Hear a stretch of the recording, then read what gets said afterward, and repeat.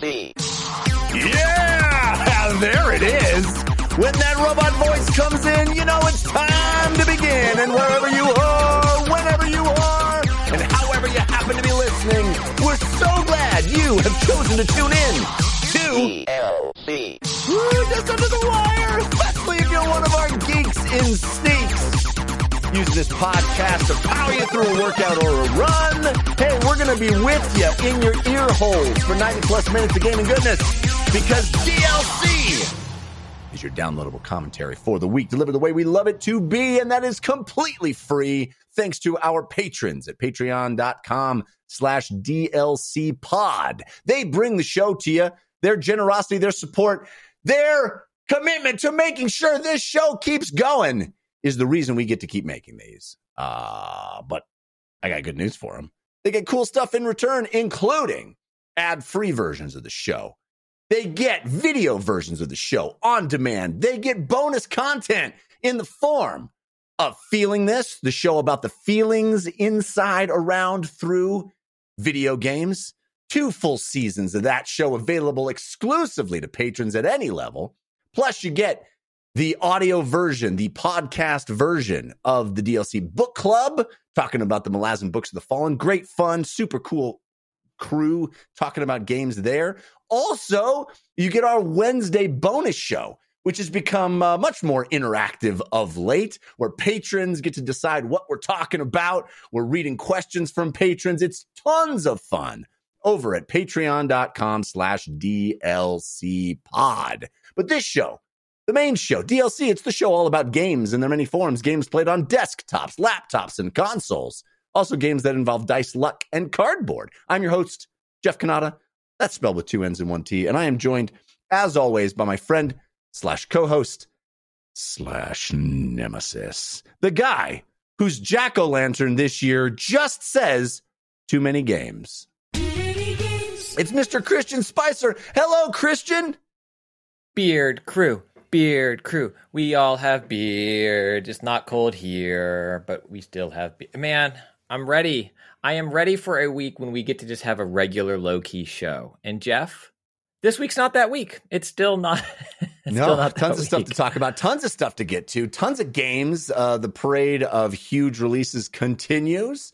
We're going to tap in on all that. Hey, the good news for you listening, ladies and gentlemen, is we have an awesome guest. One of our favorites is back with us. You know, the DLC always stands for your downloadable Cannata and your downloadable Christian. But this week, I'm so excited because once again, DLC stands for driving lots of content, because we have God tier streamer, content creator, and our friend Tim Trikslyr Frazier is back with us. Hey, Tim, how are you? What's up, Jeff? What's up, Christian? My gosh, I love being on the show. Every time you send me an invite, my Twitter DM lights up. I'm like, yes, it's it. This is the time. This is the moment.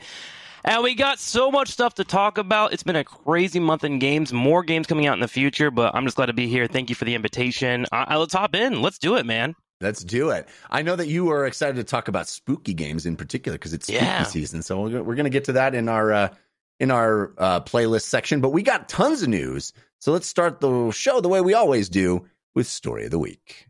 Story of the week, it's the story of the week. Story of the week, it's the story of the week. Story of the Week is the part of the show where we make our case for the most important stories that happen in the world of games this week. You can always submit stories for our consideration by sending us an email to dlcfeedback@gmail.com. You can also send us other stuff like notes of delight, joy, who knows, questions, comments, whatever you like. We love hearing from you. dlcfeedback@gmail.com. You can also reach out to us and be part of the community by going to our subreddit, which is 5x5dlc.reddit.com, or even better, hanging out in the Discord with the fun folks over at 5x5DLC on Discord. Lots of great stuff happening over there. Great community, by the way. You guys Thank you. They're so helpful over there. I've been over there a few times myself. Trikslyr hangs out. He's cool. And it is, since you're our guest, it is your first pick of stories. So what would you consider to be? Do you mind if I bring up mine, the one that I Please, brought no, up? that's your prerogative. Do Awesome, sweet. So I'm actually really curious about your guys' feedback on this. Force Gaming, who is a YouTuber that I enjoy, he focuses on a lot of MMO content and game reviews in general, did a 20-minute video recently talking about the 1 to 10 system that we rate a lot of our games and how it's kind of impacting gaming in general, how everything is super rushed. I think the main catalyst for this conversation started with Starfield. Because it got a lot of positive reviews coming out, and then I think a lot of people kind of think that, hey, it's a Fallout game in space, right? The question to you guys that I wanted to ask is, do you think that reviews are being rushed too quickly for us to get a full evaluation of how games play and how they feel to give it a fair review to the customers so they can buy them?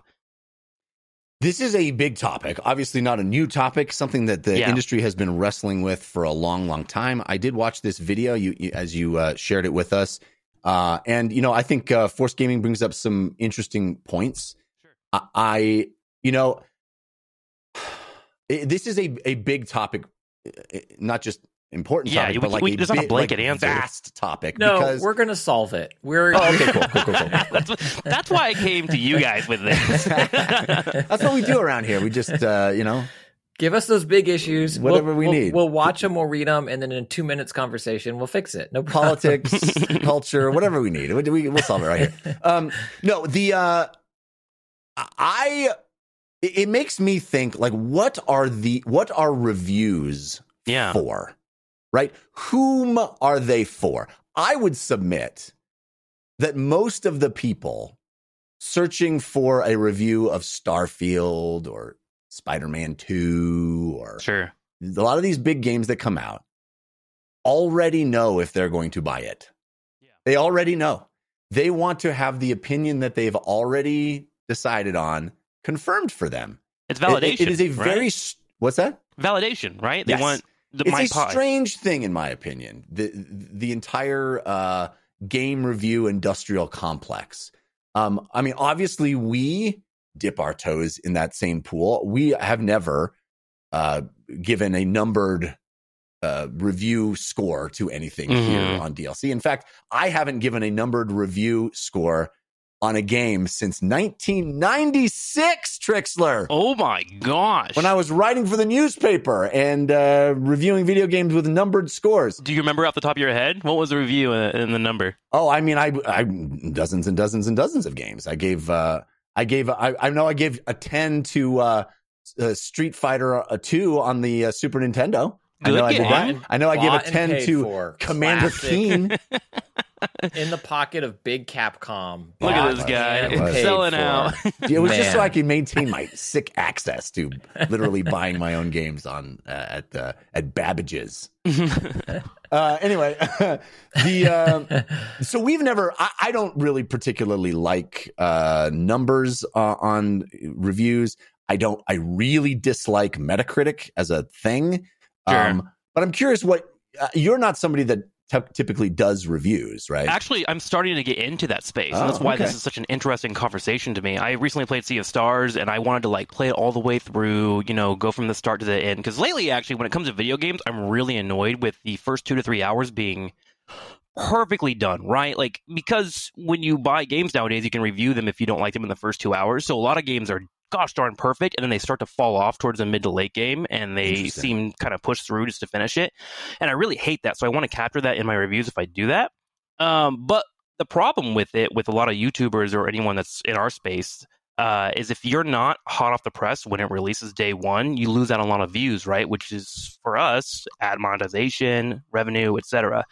So it is a really weird conversation. I'm trying to figure out what the best bet is. And for me, I think the slow approach is I play out the game, I put up my review 2 weeks later, if it's 2 weeks late, whatever. And then hopefully I gain a lot of credit with the people that do care about my reviews. But should I be going the other route? Should we just be doing a weird system of hey, buy this game or wait on this game or this game isn't worth your money type of reviews? It's a really interesting conversation that I don't know where to go with. Yeah. Just to sort of complete my thought before I pitch it over to Christian, like I said, I don't really know who numbered reviews are for. I have believed and continue to believe that the fun around discussing games as they come out, as we do here on DLC, is to have a conversation. Like, what's the conversation? What did I like? What did I not like? You know, the meat of a review, I think, can be valuable and interesting. And more to the point, I really value highlighting games that people might not be aware of. I agree. Showing game. But the conversation around the big, huge game that I think 9 times out of 10, people will already know whether they are in on this game or not. I think very few of the big, huge AAA game releases, someone is tuning to a review to go, am I going to buy this or not? Sometimes you can be informed on your purchasing decision based on, is the game not ready to come out? Is it broken in some way? Is it a huge disappointment? Like if there are big things, like the Cyberpunk 2077, which, side note, still sold huge copies when it released because people already decided whether they were going to buy it or not. But when it came out with these terrible reviews, I think that was useful to a lot of people in the sense of like, oh my gosh, what we expected of this game didn't really come through. And there's a lot of things that are broken and don't really work well. I think those are useful purchasing decision informing things to find out. But for the most part, like, it's more about, in my opinion, having the conversation, be involved in the conversation. What did I like? What did I didn't like? It's not really like, this is a 7, because those numbers mean nothing. Yeah, there's too many genres. Nothing. They're arbitrary. It's just a weird thing. And then people dig in their heels and fight over it. It's like, what's the point? But Christian, I will throw it to you because I know you have opinions on that. Yeah, as I well, want to hear Christian. But also, let's not get ahead of ourselves. I mean, I guess we can hear Christian. I like his brain. Let's not get too excited about Christian.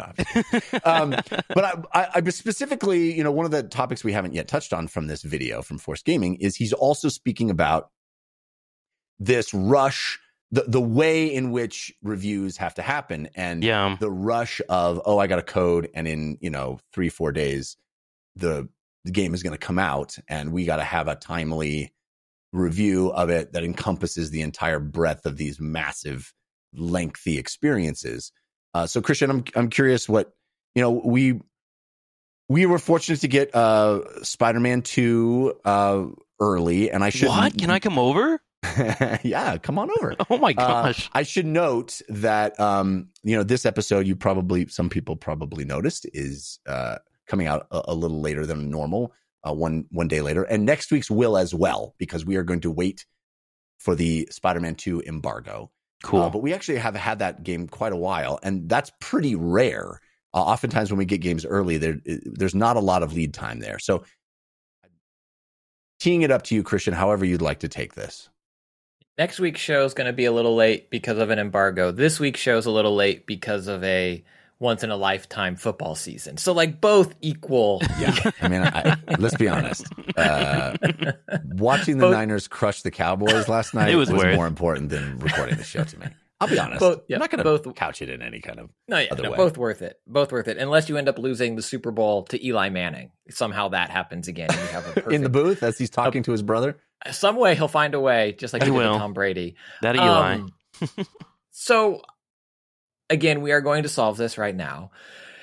And I think it is worthy of being story of the week and newsworthy as it continues to come up, because I think the conversation always kind of veers and shifts a little bit. And Jeff, I forget if it was on a Wednesday show or not, but we talked about kind of the shift of access and the relationship between folks who give their opinions professionally and the companies who make the art professionally. And kind of what that, you mentioned writing a review for a newspaper and now how that economy has changed. And to me, I think a large part of this problem really isn't to do with the creator creating the review or the company making the art. I think a lot of it falls on not a good person, but Louis C.K. coined a term probably 10 years ago now of the click-based economy. Sure. And I think the root of this issue isn't necessarily the reviewer or the game company, but it's the desire. It's the means in which you're able to monetize your opinion, and trying to abide by the YouTube algorithm or the Google SEO, or you're seeing these, SEO farm video game enthusiast websites launch. Now you're seeing AI websites launch. We've talked about it as Story of the Week on this show before, about how some of those made up stories AI then scrapes and turns into a real story on some of these garbage websites and start getting traction, because it is just a race to get ad dollars. And so people will do whatever's required oftentimes to make a living and justify it by saying they need to do it because that's how the game is won. And because everyone's doing it, you have to do it. And it creates a snake that eats its own tail in a race to the bottom. We get in this world that is full of hate, anger, gotcha headlines first because you want to be first to get all the clicks, even though you haven't formed a full opinion on it, misrepresenting how much time you spent with something because you want to have the air of credibility when you actually haven't, and trying to do all of these things to get money. And I think, like many things in life, that's the root of the problem. Yeah. All right. And so would it be better if folks had more time with games? Sure. But I also know that there have been games that are given plenty early and people still don't spend 100 hours with it because they have other things to do in their life. I got this game 4 weeks early. Great. Does that mean I'm going to spend all 4 weeks playing the game? For a lot of folks, no. They're still only going to play that couple of hours, write up their thing, move on to the next thing, and take their dog to the vet, because life is busy. So I think a large part, if not the bulk of the problem, is the people feeling like they need to be first to do something or have a hot take in order to make the money and stay ahead of the curve. Yeah, like everything, it's the incentives. The incentives are built to create behavior that is problematic, and I think that's what happens across a lot of things. I mean, the incentives in mainstream news are all messed up, and it all comes down to advertising, right? It's like you got to have eyeballs to get advertising dollars to be sustainable, and which is one of the reasons why we are so fortunate here on DLC to be Patreon supported, to be directly supported. Yes, we do have ads. They are not how we make our living anymore. And I would argue that even when we were making our living from ads, our incentives weren't really there. But it is wonderful to have a direct. My living is how I make my living. What's that? I said I married my living. You married. Yeah. Our incentives are keeping our wives happy, who are supporting us. And I'm not really even very good at that, so I don't know. Oh no. Jeff as a husband, 4 out of 10. Yeah. Oh no. She definitely, and she spent hundreds of hours. Let me just tell you, it's not for lack of playing, if you know what I mean. But also, like I said, our approach here is a little different because I think we're about having the conversation, and if the conversation means we've only played a couple of hours of something, we talk about the first couple of hours of the thing. We'd love to have robust, deep conversations on every game, and we strive for that, but it's not realistic. But I think this idea of having an objective review for a video game is I don't know. I don't know how useful it is, quite frank. Maybe it's hard. People will disagree, but I think that's kind of where I've landed on this whole entire conversation is find a few people in your social circles, whether it be streamers, whether it be people your friends that are playing games, or like for you guys, like I follow your social medias, or I come to the show and I hear you guys talk about a game, and I usually give it a try at that point because I've earned trust with you guys, and I think trust is the best currency, but that takes forever to build with an audience. Like you can screw that up with like a bad review here and there, so I don't know. It's kind of a hard one, but social circles for sure. I mean, this is something I've been saying recently on my other podcast, the Filmcast. We got into a kind of a heated debate about a similar topic in the film space. But I have often believed that literally the only thing I have is the trust of the audience. That's all I've got, and so I protect my opinion very strongly. I try to be honest about what I think. And that is all I've got to. That's the only thing that people care about with me, right? That's all I've got to sell. And your amazing hair, incredible. Yeah, I was gonna say, and an incredible beard. Yeah, yeah. I mean, but so got... few of the people even watch the video version, guys. They're missing out. All right. Well, it's a really interesting topic, and people should check out this video. Like I said, this is a perennial idea that it doesn't seem to be going away, because I think people still invest their hearts and minds into this number. I think a lot of people probably scroll to the bottom of a review and read the number first. So I don't know how to solve that. And certainly Metacritic hasn't helped.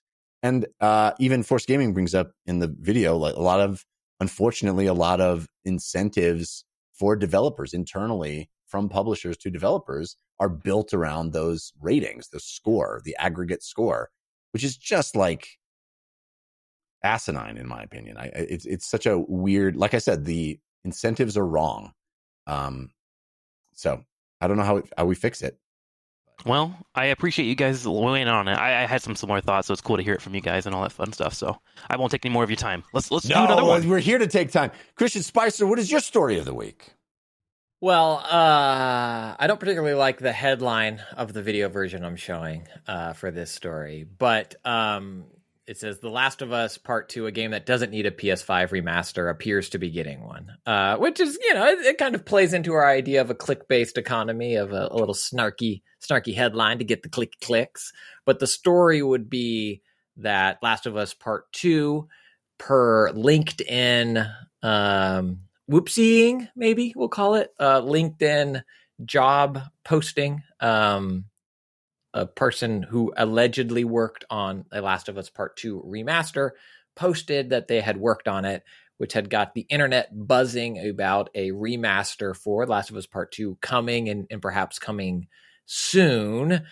And what I find interesting about this story is, one, okay, disclaimer, I love The Last of Us. I hosted their official podcast. I have friends over at the studio. I'm a big fan of Naughty Dog's work. When I first read this, I was like, yeah, of course.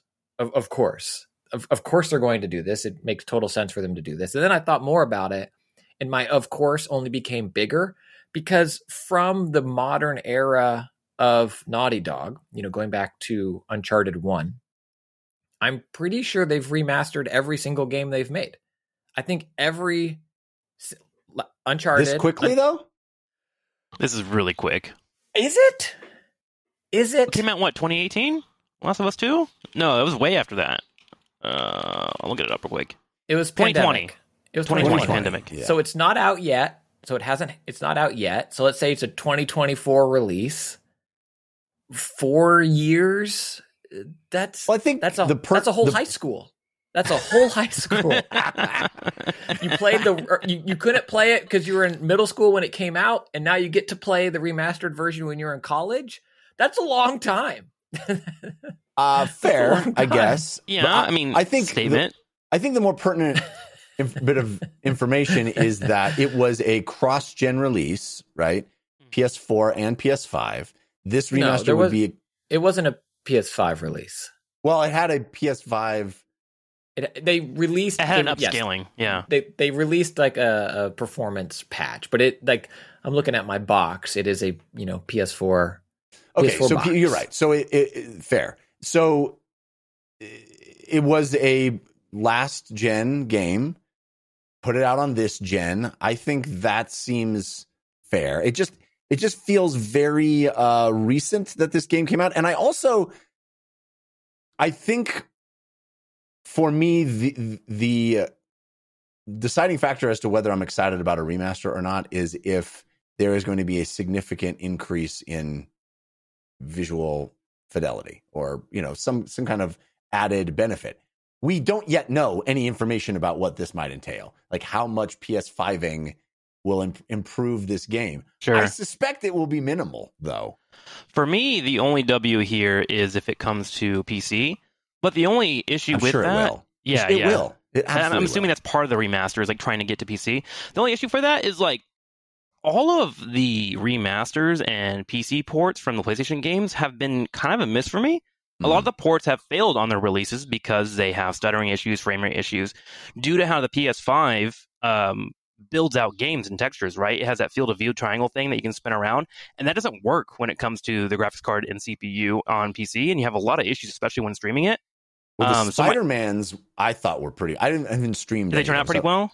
I would argue that The Nixus. Miles Morales and the original Spider-Man on PC are incredible. Sure. And I also would say Ratchet and Clank on PC was pretty great. And God of War. I think it was God of Last War, of Us Part 1 was, again, love the studio, was Last of Us Part 1 was horrendous. Okay, because that was the one that I was really struggled with. Horizon was also a miss, I thought. Initially, they patched it to they fixed it up finally. Better.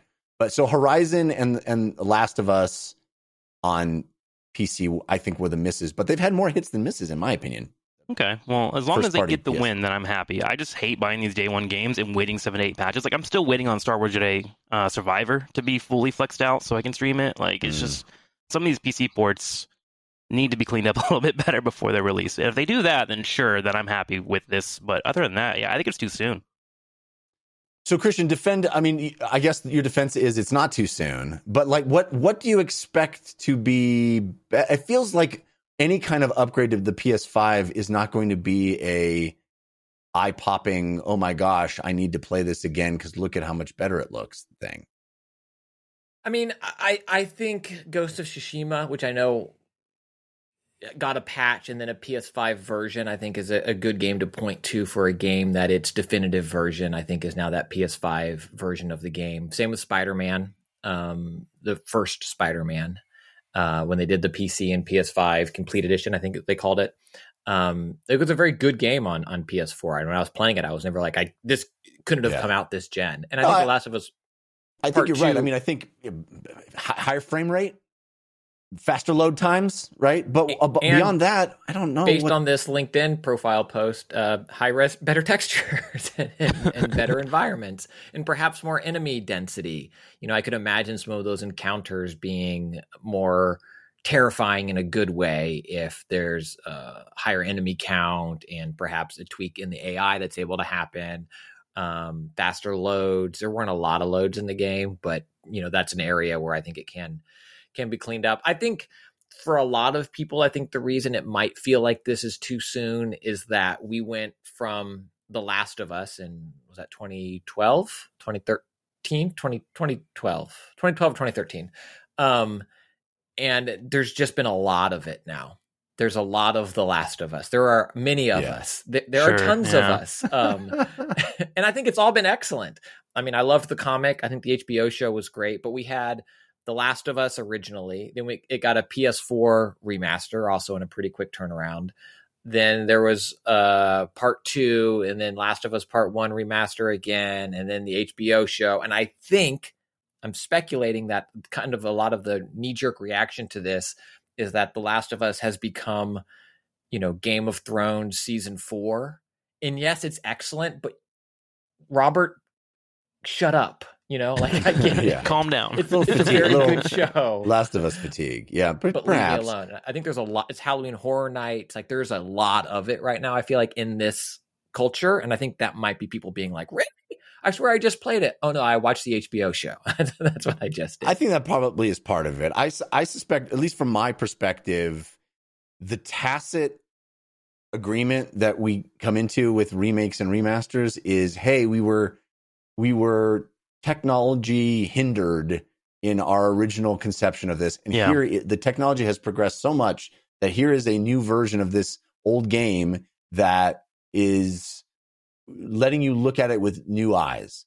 I don't think that's the case with this. I think, hey, is it going to be better than the PS4 version? Undoubtedly, right? In very minor ways. It will be the definitive edition of this game, but that's because it can be slightly better. It's not going to be a, wow, look at that. I just think it feels a little bit like these kind of tiny incremental upgrades don't justify a new version this fast, especially when it's backwards compatible and you can play it still on your new. It's not like, oh, I got a PS5, I can't play this old game anymore.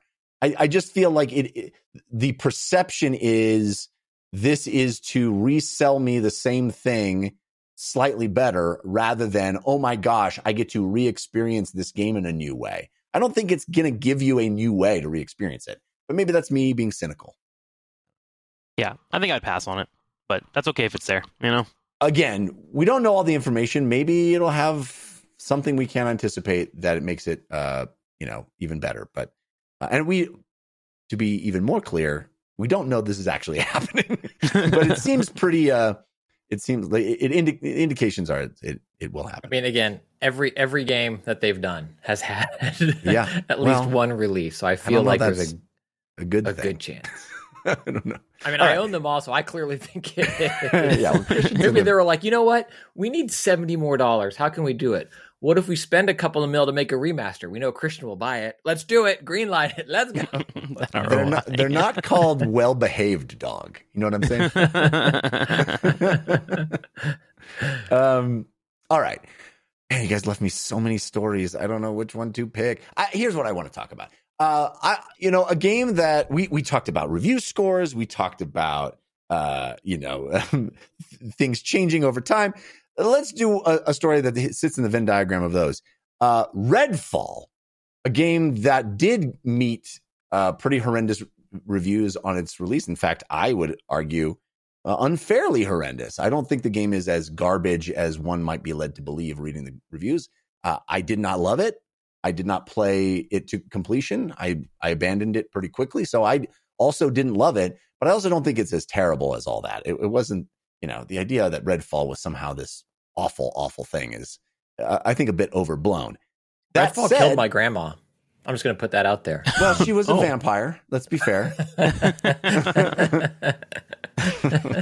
Condolences? Kind of their job in Redfall.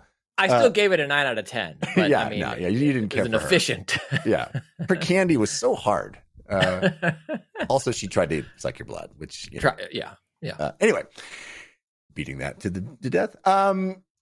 Redfall has been updated finally to offer up some of the things that people expected upon its release, namely a 60 frames per second mode on the Xbox Series X and S.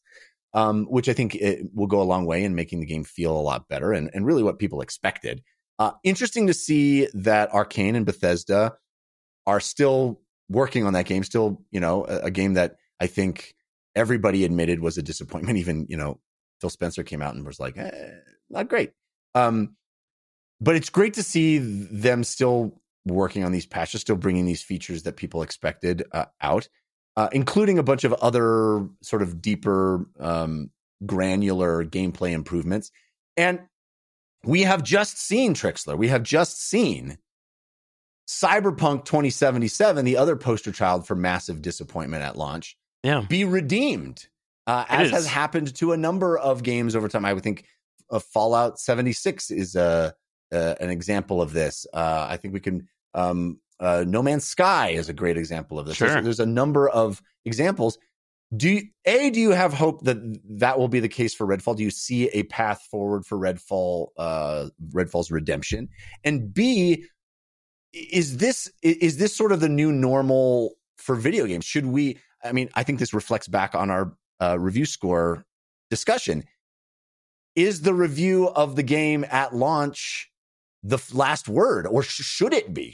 Should we maybe rethink how we even appreciate these sort of evolving products? Yeah, is a re-review in order for these kind of things? It's kind of the question mark. Because this actually happened to Heroes of the Storm going back to back in the day. It came out as 6.5. That was in early access. It got a review too early. And then later on it became better, and that became a meme, right? And now it's a meme that the entire community talks about all the time. It stamps everything. Like you mentioned HOTS, people to say 6.5, right? This can be a positive if you constantly work towards it. And with CD Projekt Red, right, when it comes to Cyberpunk, now there's nothing but positive social buzz. I think if you hit the bottom of the barrel and you keep working towards it, you can only go up. And if the court of public opinion changes, that's a win for everybody. So I could see Redfall doing well in the future. The only issue for Redfall is it had such a horrible release. I didn't even touch it, right? But that also extended to all my co-op friends. All the co-op games that I play with people, they won't even mention it as a game. So this is something now where I can go, oh, I've heard it's good now. Do you guys want to try it? Which is a way for content creators to suddenly jump on it, which is another way to trickle down and let other people know it's great. But when it comes to co-op games, there's so many options. Darktide is constantly being worked on. It just got a new major update. Alien Fireteam was a great one as well. You can still play Left 4 Dead 2 for cheap days, and that game is incredible. So I think just working hard and continuing to patch these things and just get buzz around it is a good way to slowly leak it into people's, I guess, backlog of games to try out, right? Like, I have no idea what Redfall is even about. I've just heard the negative reviews, and now that it's been mentioned that it's been worked on, I kind of do want to try it out. I want to give it a chance. Still there on Game Pass if you're a Game Pass subscriber, you know. A great deal. Yeah. Christian Spicer, same questions to you. I mean, do you think that Redfall can be one of these, you know, in 2 years, we're going to be talking about how people, you know, gave Redfall another chance, and now it's this, you know, this kind of darling of streamers? Do you think that's a possibility for this game? And do you think that's a net positive for the industry? If you had asked me those questions, Jeff, prior to me playing Phantom Liberty, I would say just leave Redfall alone. Put it out to pasture. Like, it's perfectly fine. I think I said in our discussion about it that it's a very competent, mediocre shooter or something like that. Like, it does the things, but no part about it is like... Perfectly cromulent game. That is some mental hurdles right there. But I'm with you. It does the things, but nothing about it is exemplary, where you're like, this is finally another game rivals Destiny 2's gunplay, or finally it has atmosphere that rivals Control, or whatever you put these things into it. It was fine, but it was lacking. And if you had asked me about Redfall again prior to Phantom Liberty coming out, I'd be like, yeah, you can't. They're not going to save it. I thought Cyberpunk 2077, while I continued to go back to it because of technological improvements, I found the core gameplay loop and kind of story to be lacking. And then Phantom Liberty came out, and I've totally changed my tune. Well, the game has totally changed its tune, and I think it's fantastic. So I think there is room for a game to have that redemption arc. You mentioned No Man's Sky is also another great example. I don't know if these changes are enough to give Redfall its redemption. I think 60 frames per second is great. It feels like it's come a long time after launch. And it was advertised as having it pre-launch. So it felt, I think that's why it hit people the wrong way when it launched without it. And then they've added, I think it's like stealth takedown animations before you sneak up behind a vampire and you just kind of would push X and, like club them or whatever. They've given those bespoke animations and a few other changes, but I don't know if it's had enough of a change in its core gameplay to make it be super compelling, in my opinion. A lot of what Cyberpunk did, specifically that I found rewarding, was reworking the perks and how you would update your Chrome and how you engaged with the nitty-gritty of the game. And some of the stuff that I found mediocre about Redfall was how in the heat of combat, often your best option was just to run backwards. Yeah. Because while you had powers, they were on a slow cooldown. The powers weren't super compelling, especially if you were playing solo. You didn't have a good skill set to really take on the environment in which you were working in. And from what I've read, nothing changes that. So I don't expect Redfall to be a hit, but I'm excited that Microsoft-owned version of the studios is showing commitment to continuing to work on them. And I think that is a net benefit for the industry, is that, a game isn't going to be just kicked out to pasture. I do wonder how was it Marvel Heroes, Jeff? I think relaunched as like Marvel Heroes. Yeah, didn't work. 2020, or they changed the year to get a re-review because didn't work. Yeah, Redfall's Metacritic is forever bad now, right? Yeah. Like you can't. Well, so was Cyberpunk's, and that's changing. Well, Phantom Liberties, I think, is changing. I think even Cyberpunk's, I don't know. Getting re-reviews. I don't know. It's interesting. I don't. I would not suggest that this patch is the one that changes the tide. I merely was suggesting that it's interesting to see that they're continuing to work on it. Yeah, it and can perhaps get better. That indicates that this may be the end of the work that they're doing on Redfall. I would hope not, but I was only suggesting that perhaps if they continue to work on it, there is a path forward for this game as well. But you're right, Christian. You're right to point out that this patch doesn't seem to be the one, the silver bullet, as it were, to stay in the story. It's a start, and I appreciate it. Right? Like that's a start. Exactly. It's a start. I hope they continue. It just feels like, maybe there's not enough interesting there to salvage. I don't know. It's not my particular flavor of fiction. I'm not super excited about vampire games in general. and vampires in general. But I don't know. I feel like watching the reviews come out, having played the game early as I did, it felt like there was a bit of baby with the bathwater with Redfall, and there's some baby there. Maybe we should try to nurture the baby. Not a great analogy. Okay. Yes. Speaking of babies, top 10 games that feature babies. Yeah, speaking of babies. Christian, you're a baby. No, I'm just kidding. Speaking of bathwater, this bucket, bathwater I've saved since 1996 when I read Jeff's last newspaper review. I said 96, and that actually is not even right. It's like 92. Oh my! I was 3 years old. Well, time for me to throw out this bathwater. That's all the time we have, ladies and gentlemen. Sorry. I wasn't even playing video games writing video game reviews. Trikslyr, think of all the great games you've missed because you were born so late. I know. You're never going to get that. My gosh. Gross. You know, that's actually not a bad point. I'm going to reframe it that way. I literally missed 0 video games. Yeah. Based on my birth year. There weren't video games before I was born. So, there you go. There you go. None of them. I was there for all of it. Anyway. Everything that comes out after you die, who cares? You haven't missed it. But everything that's come out before Trikslyr was born is just on his backlog. You had a pre-born backlog. I'm impressed. Pre-born backlog. That's right. I didn't. That's amazing. I just really quickly, since we've mentioned Cyberpunk a bunch of times, there is a story about Cyberpunk 2077 evidently getting a live action television show. And I just thought quickly, Trikslyr, I'd love to. Are you in? Are you excited about this idea? Give them all to me. I love this trend of video games getting animes, getting movies, getting TV shows. Not necessarily because I want to watch them all, but if there is a world that I'm excited about, I can share it with the people around me that aren't gamers. Last of Us is something that I was super into, but I couldn't get my girlfriend to play the game. It's scary. There's a long linear storyline, whatever. Last of Us came out. I sat them down on Sunday, said, just give it one episode. And they watched it, and they are in love with that world now. And now her and I were actually playing that game together. It was like a way to open up the doors to this art that I love so much. And so I'm all about this. Give it to me all day, every day. There's already a Cyberpunk anime that I've heard great things about. At some point, I'm going to catch up with. I think this is the right way to continue growing IPs outside of video games. Just give them a chance to go global. Like, I'm all about it. Love it. Well said. Christian, the production company is Anonymous Content, which is known for True Detective, Mr. Robot, and the films The Revenant and Spotlight. These are they're working on high quality. Life is Strange as well. Yeah, high quality things. You know, obviously the thing we always hope for is that they're high quality. You know, so Christian, you know, Last of Us Part 2 or Last of Us TV show, great. A lot of this stuff is kind of turning around. What do you think as a now huge Cyberpunk 2077 fan? Are you excited about this?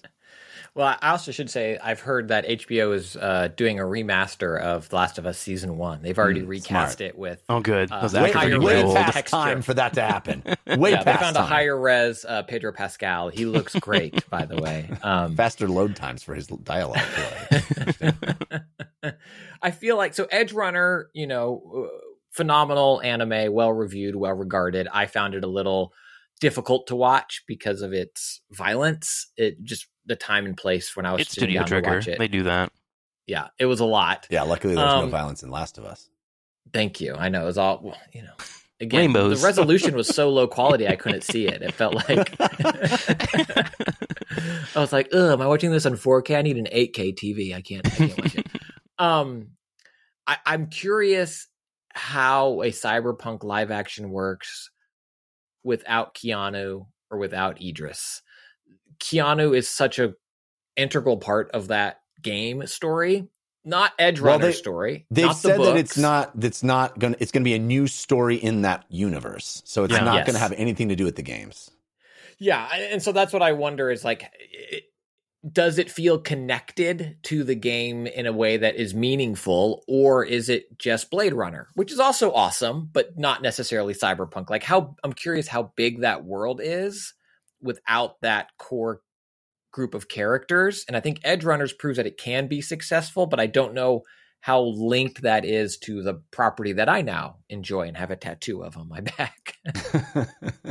Yeah, well, we'll see. Evidently, early stages of development, so long way off. But this is the new gold rush: is video game properties turned into media, because it's what's happened with comic books is now happening with video games. I don't necessarily think it's a bad thing when we get high quality stuff. All right. Tons of good discussion there, but we got games to talk about. So let's get right into it with our playlist. Ooh, what you playing this week? Tell us. Ooh, what you playing this week? Tell us on the playlist. Trikslyr, I know it's spooky season, and we're going to get to that, but evidently you brought up early on that you have been playing a game that I very much enjoyed, but didn't get a ton of time with, Sea of Stars. Oh, man. That game is a delight. Yeah. Like, I love, I think it's Sabotage Studios, correct me if I'm wrong, for the development. They are focusing on kind of older 90s games and bringing them into the modern day with mechanics, graphics, etc., soundtracks. And Sea of Stars is one of those perfect collages between Chrono Trigger and Mario RPG combat with an old callback to storytelling and going through these flat 2D levels, but with some beautiful pixel art. And it's a game that is around 30 hours, and it doesn't let up. They know how to do pacing. I've done a longer review. If people want to check it out, feel free to do so. But I just want to get everyone to have Sea of Stars in their mind. Don't have to play it. Check it out at some point if you can. But if you ever do want a good JRPG that is bite-sized, remind you of the 90s days, but also is in modern gaming and beautiful and has a great soundtrack, and does it have any flaw? Check out Sea of Stars. That game is incredible. I have to throw it out. You got to give it a check out. I agree. It came out in this unfortunate glut of incredible role-playing games. Like, there's so 2023. It came out in the unfortunate year yes, of but 2023. even more specific, 2023 is incredible games, but even more specifically, like this window of 3 weeks where like generational role-playing games came out, we've been waiting for a decade. Sure. Baldur's Gate, Starfield, and Sea of Stars was right in that same time period. And I played a bit of it. I haven't played through it. I want to return to it, but man, you're right. It is gorgeous. The pixel art is fantastic. I really enjoyed the combat system. Yes. Which felt like a mix between like Super Mario RPG or Paper Mario with the like timed button presses. Yeah. And, trying to time my boomerang attacks on the bad guys is so much fun. And they keep building upon it too. Like it's like the first 10 hours a little bit different, and then you start to get to the point where it's like, maybe I could get a little bit more, and like, oh, here's a little bit more. Here's a little bit more. And the combat just flows all the way through. The boss fights are and so enjoyable. They really become puzzles, these fights, because you get these little codes above the enemies that tells you what attacks from you, what kind of attacks from you in a certain sequence will prevent their next attack from going off. So you see them. Party members are better at it. So like, there's a reason to switch out your party members, because sometimes in RPGs you like get 3 dudes and you're just like, these are my characters all the way through. I got my healer, I got my DPS, and I got like a mage dealer, right? But this one says, try all of your members, switch them out, and we're not going to punish you for switching out your members. And it flows so well. I don't know how to oversell this without overselling it. It's like one of my favorite JRPGs that I've ever played. It's phenomenal. Yeah.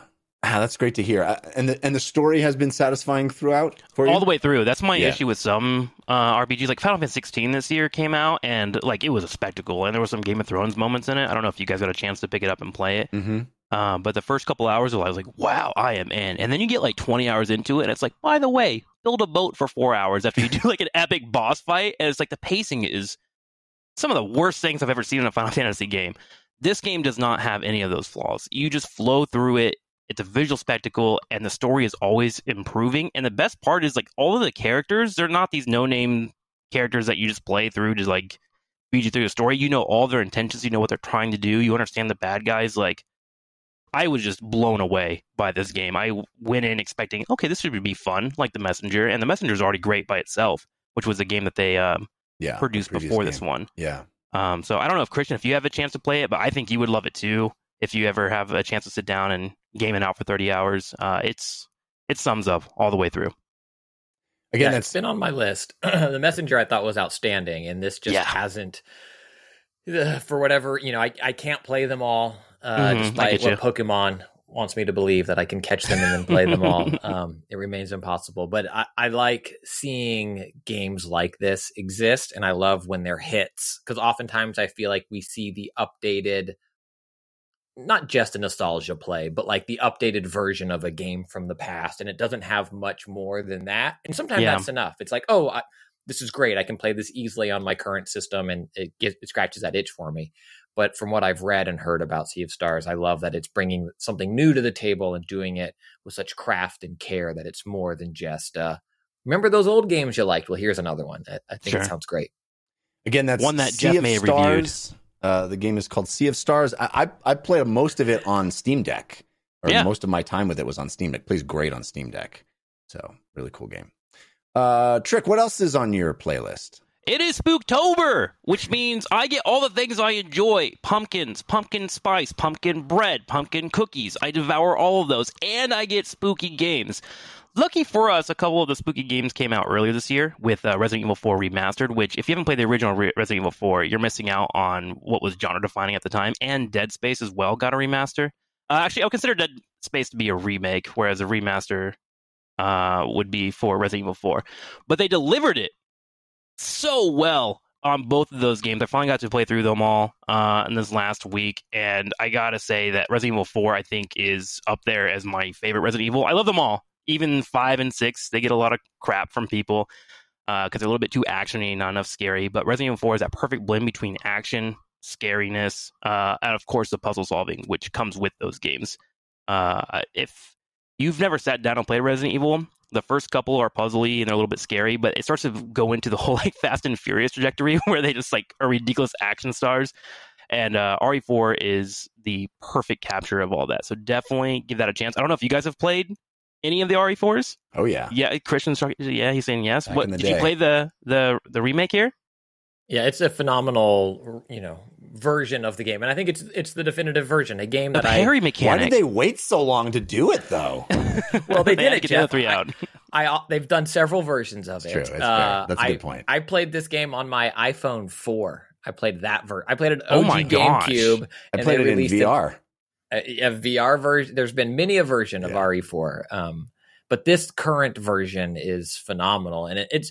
I think Trikslyr. It's a representation of a game that you don't realize how much it's been modernized unless you were Sure. to go back and play a GameCube or the PS2 version of it, because it plays how you'd expect it to play, but so much more like a modern game Yeah. that makes it more engaging in a way that I think is very smart versus going back and playing the original version, which was incredible for its time, but I think feels dated because of the limitations of when it came out. Yeah, like turning's a little bit slower than the old one. Like not knowing how to kick and like do the sumo slam doesn't make sense until you play it a little bit and see you have to get them into a stagger.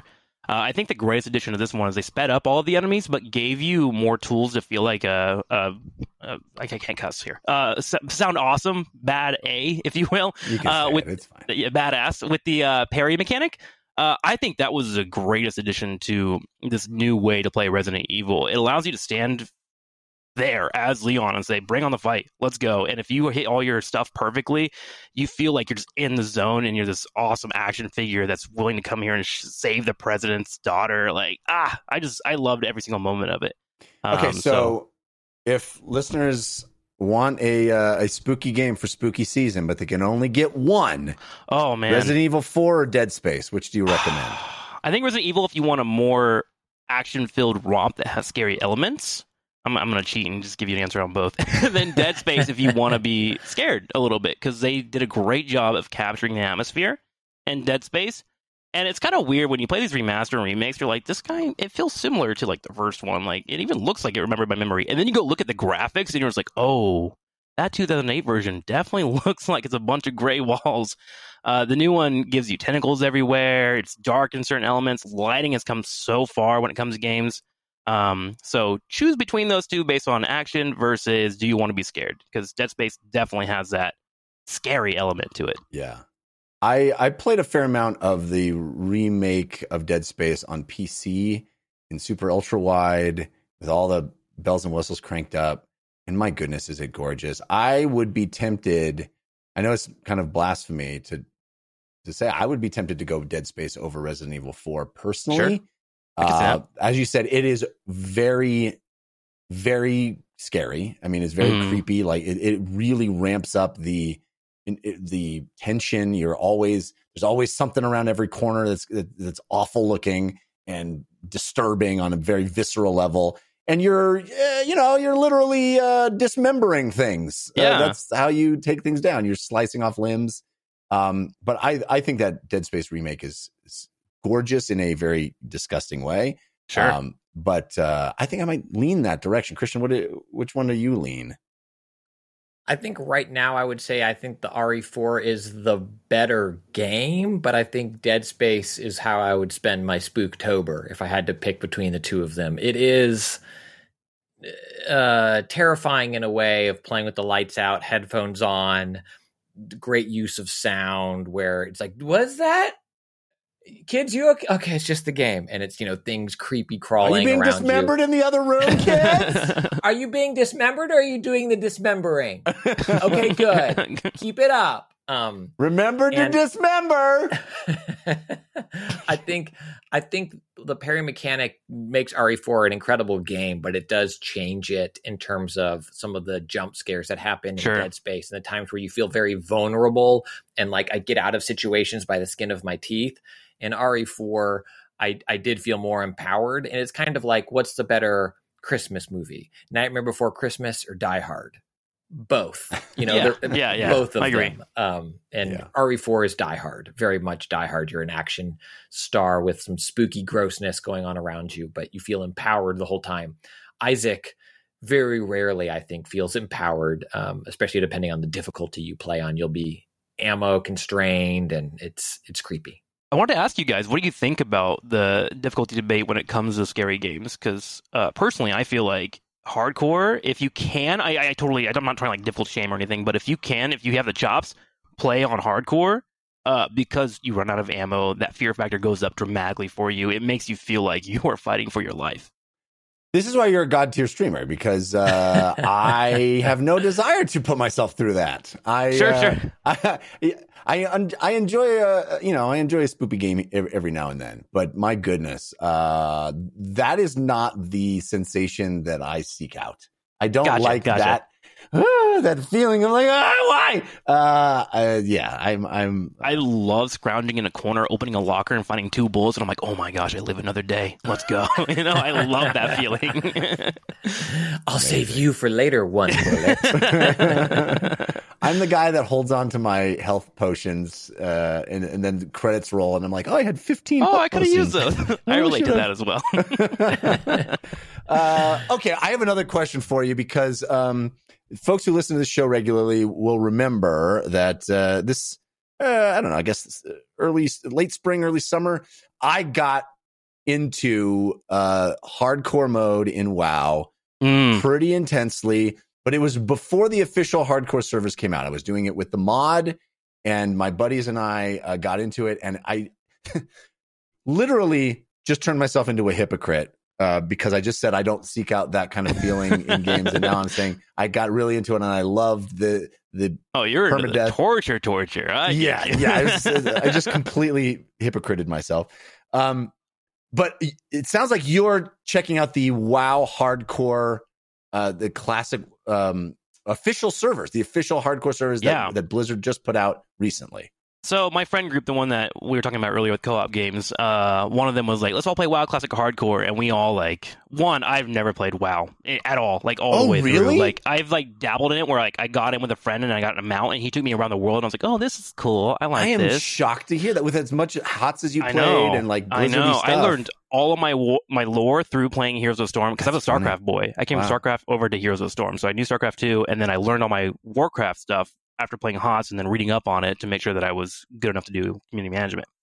So we sat down and played it. I'm not going to lie. The first 5 hours, I was not fun to watch. I was bored out of my mind. I had no idea what was happening. I didn't understand global cooldowns. I thought mages were just arcane buff bots that just gave food to everybody. I was like, this is the worst experience of my life. I lost my first WoW character in our 4 co-op group around level 17. I died to a Null caster that 2-shot me. And I was like, this game sucks. I alt F forward, and I was suddenly I was sitting in my living room downstairs. I was like, I kind of want to like play WoW. So I went up and grinded by myself, and I would say about 3 hours into grinding by myself, it clicked. I was like, I see why people are into this game. Like, there is like intention and reason, and like when you're moving between environments, the world changes a lot. The music goes with you. The textures look different. You feel like you're in a different part of the world. It's gotten to the point now I'm on my fourth WoW character because my third one died to another Defias Pillager that I didn't even aggro, for the record. A rogue that was near me aggroed it and then went invisible, and it latched onto me and I died. And I think that's a BS mechanic, and I'm a little upset, and I may email somebody. But I'm on my way to leveling up my fourth one, and I think it's a long form roguelite is kind of how roguelike is how I look at it. Yep. And I love roguelikes, so now I'm like clicking into that mode. But WoW Classic legitimately has enough pacing to just be a good game. Once you play around the mechanics, get everything built up, the deliberate strength increase as you go up each level feels incredible. Like, they did a great job with that game back in the day. I could see why so many nerds like myself were so involved with it, wanting to do raids and everything. I think it's A+. If you have a chance and you have the patience, hop on to WoW Classic and give it some time, you know? I think you make a great point that it is a roguelike, not a roguelite. A roguelite is the more modern offshoot where there is some persistent progression, so that even though you die in Hades or in Rogue Legacy, and you have to start over, you get some currency that you can spend and upgrade your stuff, and you get a cooler thing, and you get to start stronger, cooler, right? Rogue, the old Rogue and roguelikes, original roguelikes, you don't get anything that persists. You went as far as you could, and you die, and you start over from zero. The only thing you get is knowledge. That's right. You get to level up, perhaps, but nothing in the game carries over. And that, you're right, is exactly the experience of playing WoW Hardcore. Is I got as far as I could. Literally everything starts over. And the original hardcore community, their mantra was, "We go again." Yeah, we go again. We go again. I was surprised at how many people I saw re-leveling up constantly. Like, I'm new to it, so like I'm like, oh, this makes sense. This is new. I'm going to be in the new areas. But I constantly see like 4 or 5 people making new accounts. Like, people are invested in WoW Classic. Yeah, and it's remarkable how stripping away all of the modern changes to the game, the quality of life improvements, like, make my life less quality is what people seem to want. It's interesting because WoW has evolved over, a decade plus to be a very streamlined experience, and cutting that away and going back to how it started, which was very much not streamlined, is a really interesting experience. It's really interesting to see how all those rough edges actually add texture, add experience to, the struggle is. Our old friend Dan Trachtenberg used to have a saying he brought up on the Totally Rad show all the time, which was, "The good suck." It's like, it sucks, but that's what's good about it. Like, because you beat it. Yes, you have to endure that, and getting past those trials and tribulations is the triumph. So yeah, I mean, I haven't tried the official servers yet because I had only done the mod, but they're good, huh? They're busy. I'm having fun. I was surprised at how much fun I had. Like, again, my first experience was the worst thing ever. It was being tugged along by a group and just being yelled at for like pulling things. I'm like, I don't understand these mechanics.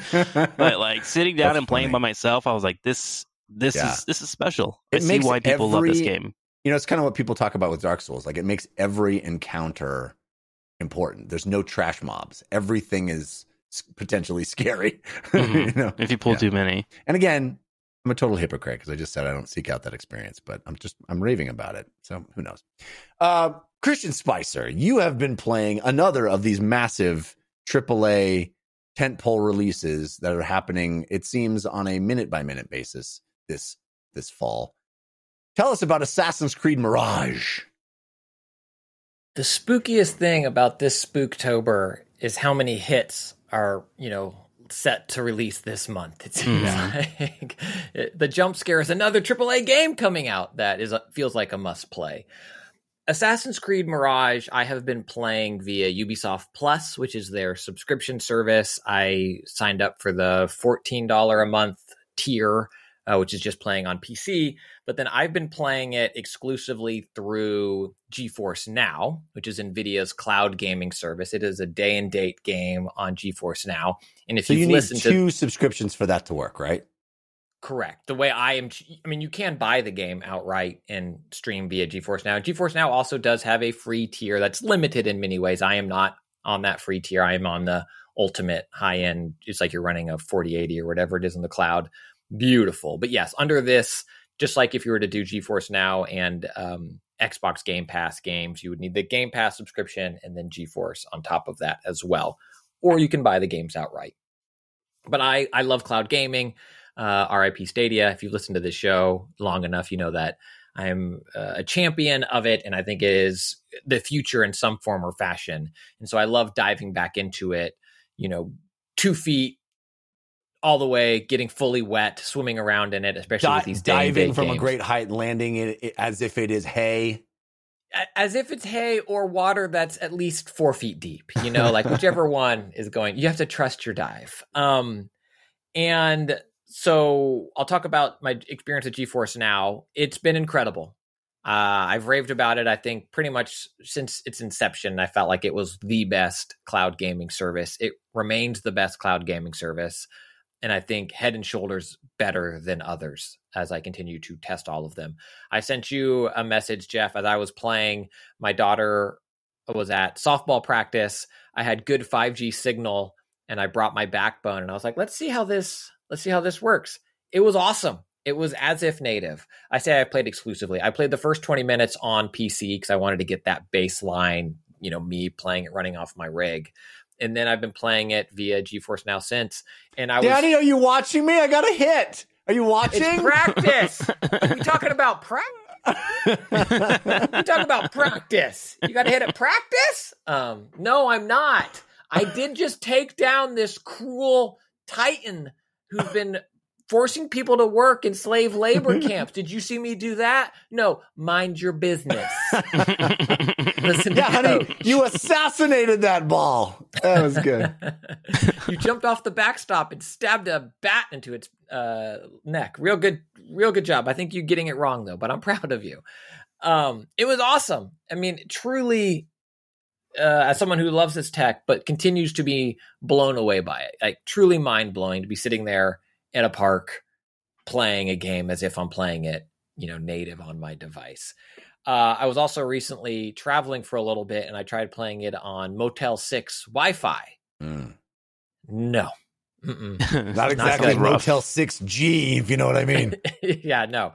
It was not good. So there are still clearly limits to the technology. Motel 6 Wi-Fi, fine to watch a movie via Amazon Prime streaming, fine to check my email, not a way I would recommend playing a video game. It was not a good experience. So that's kind of the state of cloud gaming for me and GeForce Now. Assassin's Creed Mirage is a very interesting game. It feels almost like how we were talking about RE4 and perhaps Dead Space, of RE4, this re-release that came out this year, feels like how I remember the game feeling when I played it all those years ago on GameCube, but it's not. They've, added the parry mechanic. They've made enemies faster. I think they've changed some inventory management. They've changed some plot points and some parts of the map. And it is a different game, but it still has that feeling. And Assassin's Creed Mirage, as I'm playing it, it feels like, and I'm not done. I'm 7 hours in. I should have checked my save before we started. Over 5, less than 10, somewhere in that. I'll trust you. Of the game. I would have been more, but Motel 6 Wi-Fi let me down, baby. Hours to grind and nothing to do. Sternly worded letter to the manager, I hope. Dear Motel 6, I do not stay at your hotel because it is one of the few available with a room. I stay here to partake in cloud video game play. I feel very let down. Was my room clean? Yes. Did I enjoy your free coffee? Quite a bit. Wi-Fi? I was unable to assassinate anyone while staying at your motel. Number of people I tried to kill and was successful at? 0. Maybe I should go to a Super 8 and see if those 2 more digits provide a superior cloud gaming experience. Please write that on Yelp review, please. It feels like I'm playing the best version of Assassin's Creed 2, or I forget all the names of them. Not Black Flag necessarily, because it had some ship-to-ship combat. But this is a dense, for all intents and purposes, one city environment. You're in Baghdad, which is incredible setting. And it feels like how I remember playing those old Assassin's Creeds. This is not Odyssey. This is not Valhalla. This is, you're sneaky, and you're in one city, and this city is dense, and there's corridors everywhere, and tons of places to hide and explore and check How's the out parkour? and do parkour. Okay. And it brings back that core Assassin's Creed experience. So it very much feels like revisiting. It feels like it could be a remaster. If someone, if you had told someone like, oh, Assassin's Creed Mirage originally came out in 2007, and now they've updated it and played this version, it's the definitive version, that would feel accurate. Like that's what Assassin's Creed Mirage feels like to me, is the definitive version of that initial version of Assassin's Creed after 2 pre-Odyssey, before it became this large or not Odyssey. What was the Egypt one? Something else. Also Origins. I think Origins. Yes. Before it became a larger, sprawling kind of RPG game. And so I think if you're looking for that type of experience, this is 100% for you. But if you're someone who's grown up on Origins, Odyssey, Valhalla, I think in many ways this game, it won't necessarily feel like a step backward, but it will feel like a different franchise almost. It will feel like a sister franchise or a spin-off. Like they could have called this, I don't know, something different, like Prince of Persia or something. Like it will feel different enough to those games. But what's in the game is super well done. And I think playing some of these other big games reminds me of some of the problems I had with Starfield. I mean, you're on this, granted, it's just one city. Starfield is all of existence. But the seamlessness of what these modern Assassin's Creed games do, of having 0 loads as you fly up into your overhead as your bird and you scout thing, and you zoom back down to your character and you walk into this temple or this fortress that's huge and massive, and you walk right out of it right back into the open world where something else is going on over here, all without any load times to interrupt your gameplay, is awesome. And this version of Assassin's Creed, I think, while being that OG version, I think has learned stuff from Hitman World of Assassination, the newest Hitman, where if you want to, you can very much explore a space and figure out your own way to get things done. Unlike Hitman, you don't have to do it that way. The game will very much prompt you in a way to do it, where you'll be talking to the quest giver and it'll be like, you got to go take out this prison and free these, people that are on our side. You might want to talk to the merchant on the west side of the building for a tip, or you might want to go get some, mercenaries to go help you. Or perhaps there's another way, kind of like, ooh. And then most of the time I use my little eagle and find where the merchant is and go talk to them and do that, because that's the path of least resistance for me.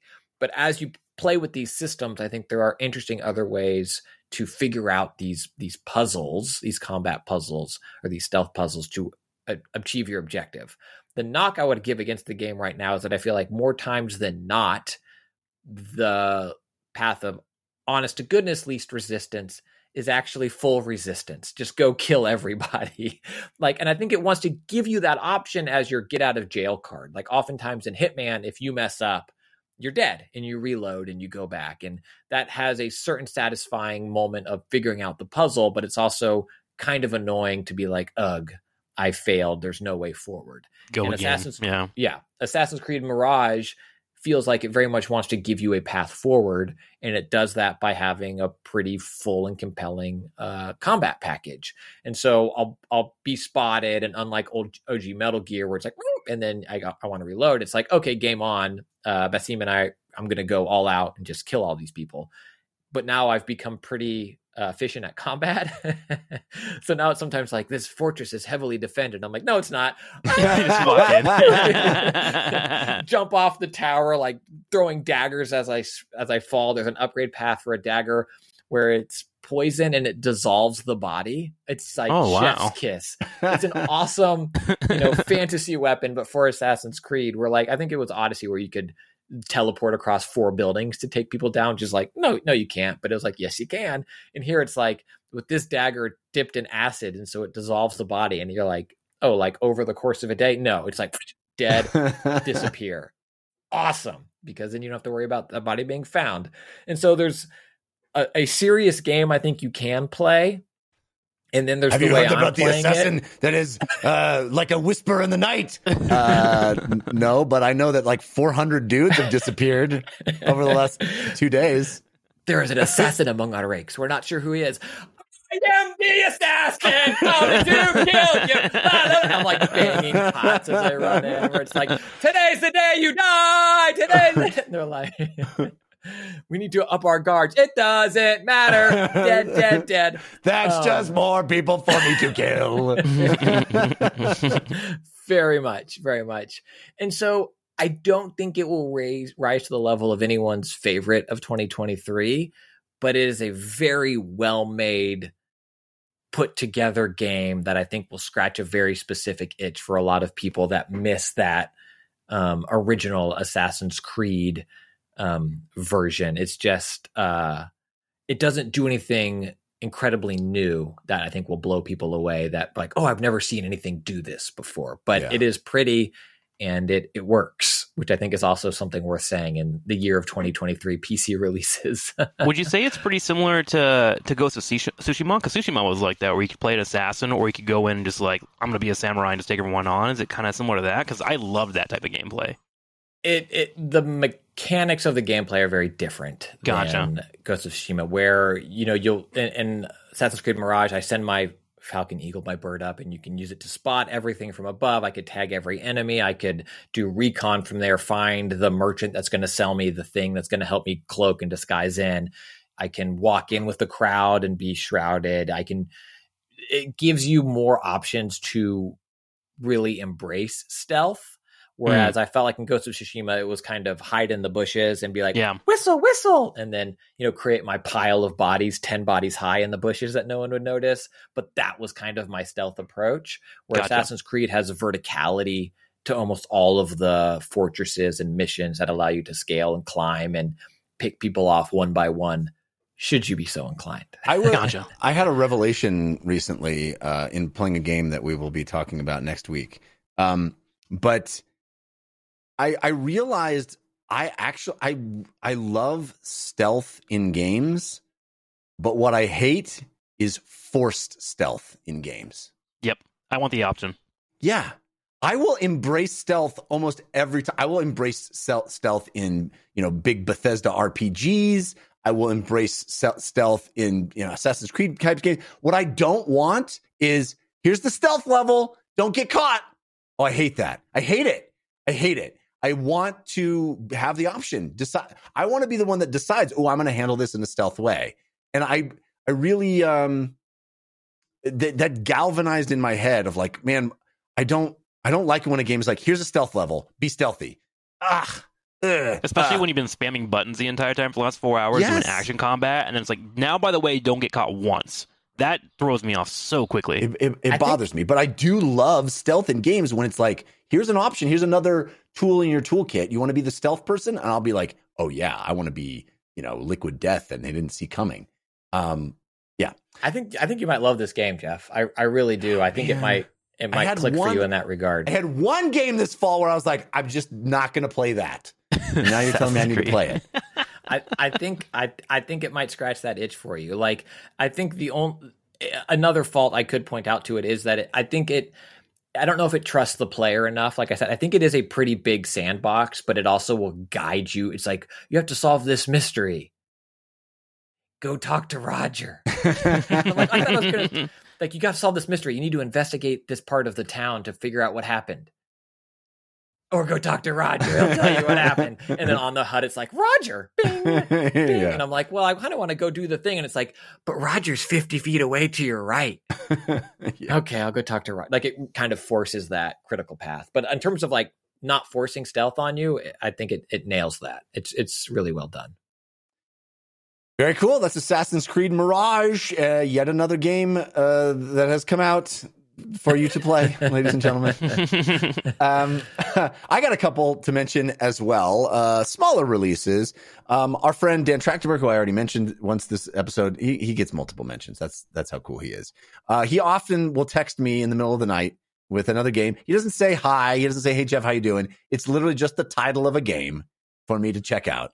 That's all he does. It's just the title of a game. And then I have to go and find it, buy it, and check it out. Which is what I did with Knight versus Giant, the Broken Excalibur, which is my, we got to get a jingle for this, my roguelite of the week, Jeff's roguelite of the week. Knight versus Giant, the Broken Excalibur is a very much the tried and true template of a roguelite these days, in the Hades mold, isometric, room by room. You walk into a room, it's a small arena, have to defeat all the enemies in there before being able to move on to the next room. Go as far as you can with a limited health pool, upgrading things, getting massive upgrades as you go, new abilities, tweaks on your abilities as you move through each of the rooms, trying to defeat a boss. If you die and your run ends, you can retain a lot of the currency and a lot of the stuff that you've managed to then go back to your home base, which in this case is Camelot. And you can upgrade things in your home base that will give you benefits and cool starting gear and abilities for the next run. So not anything we haven't seen before in this genre. It's a genre I happen to love. I will say the setting, if you haven't already gleaned it, is Knights of the Round Table. You play as Arthur. What's his name? Merlin is your sort of upgrade guy leading you through it. He resurrects you after this massive battle that the Knights of the Round Table have with these giants. The giant, you stick Excalibur in this giant, it breaks off in the giant, so you have Excalibur is broken, and the giant defeats you, kills you. Merlin resurrects you and says, hey, you don't get to die anymore. You're going to keep coming back, but you got to take down these giants that are terrorizing the world. So that's the game, right? You're going run after run, trying to defeat these bosses in these areas, room to room, where there's all these bad guys. It's very kinetic, very fast paced, typical kind of roguelite right now. And I like it. I think it's gorgeous. I really love the art style. It's very colorful, vibrant, very, a very animated look to it, like a cartoon. Very sharp. I really appreciate the look of this game, and it's super fun. I think the upgrades can get ridiculous, which is a good thing in my opinion. Yeah. I love, like, there was a run I was doing where so one of the weapons is sort of a ranged like a sword slash that moves over a distance, and you start with one single one. And then you can get these upgrades. I got it to where it ricochets between opponents. Then I got to where it splits off and ricochets between opponents.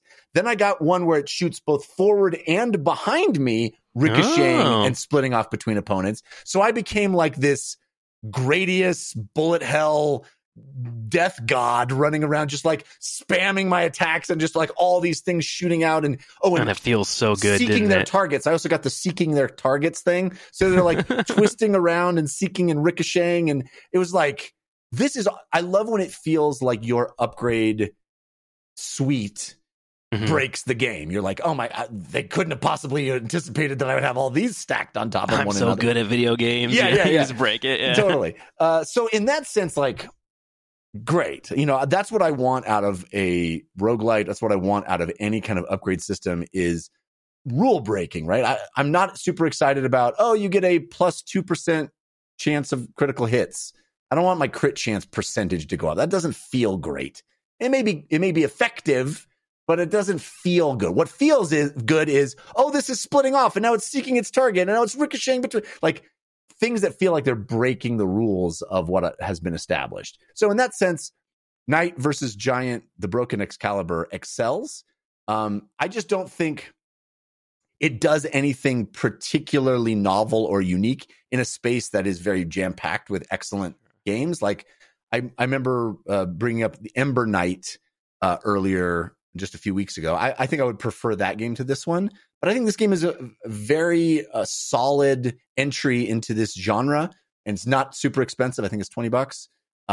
So Knight versus Giant, the Broken Excalibur should be on your radar if you love roguelites like I do. My first question, like I looked at the trailer once you brought it up, is those bosses look tall. Yeah, they're Do they huge. feel like you're like getting stomped if you don't have a strong enough build? Oh, 100%. You know, you have a Okay. dash like many of these games do, and you're sort of impervious when you do the dash. And the game is very much the enemies do the sort of the little outline of where their attack is going to be seconds before it lands. So you're trying to dash out of it, and and the giants, when you fight a giant, it feels look like the huge. camera pulls back and you're tiny on the screen all of a sudden because it's so massive, and its area of effect things are huge, and you have to do multiple dashes to get out of them. So yeah, it That's does unique. feel I like epic. that. Yeah, it's cool.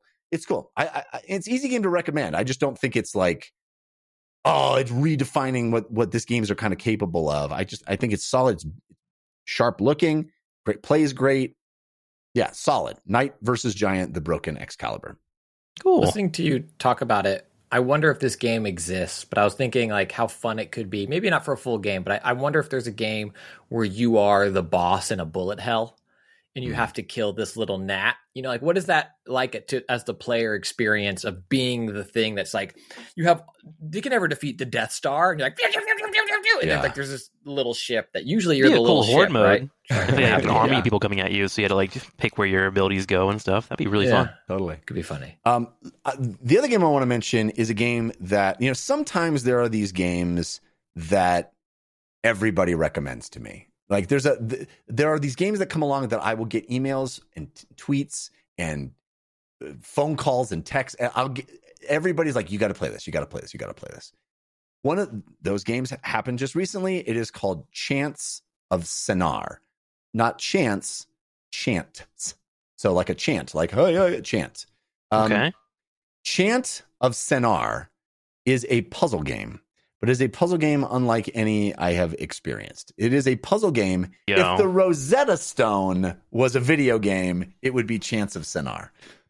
Because this is a game about learning a language, about interpreting a language from context clues. So it is a top-down isometric game, a very stark visual style, very similar to something like Sable that came out recently, or Roller Drome, which is a game Christian and I both loved from last year.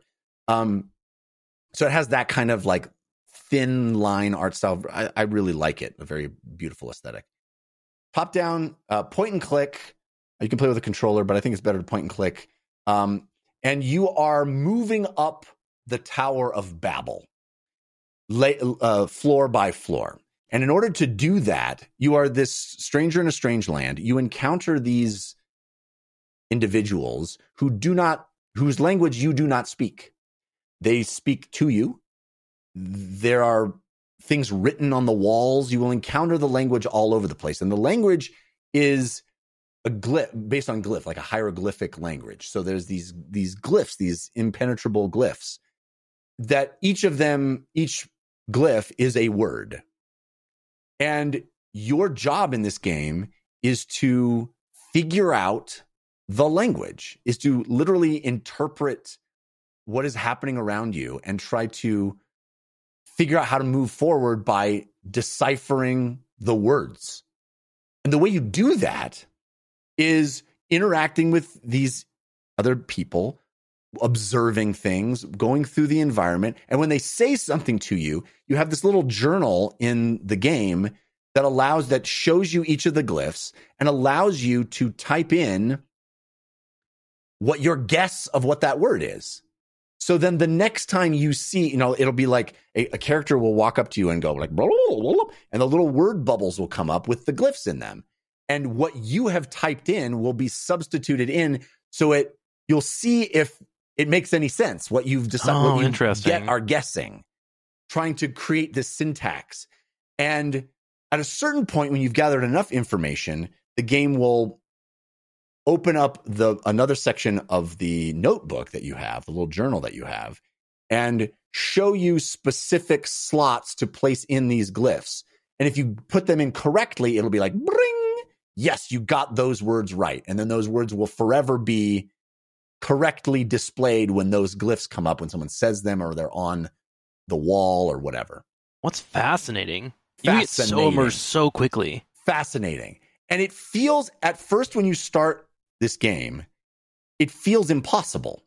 But the thing that quickly becomes clear is this is what you do in real life when you are learning a language.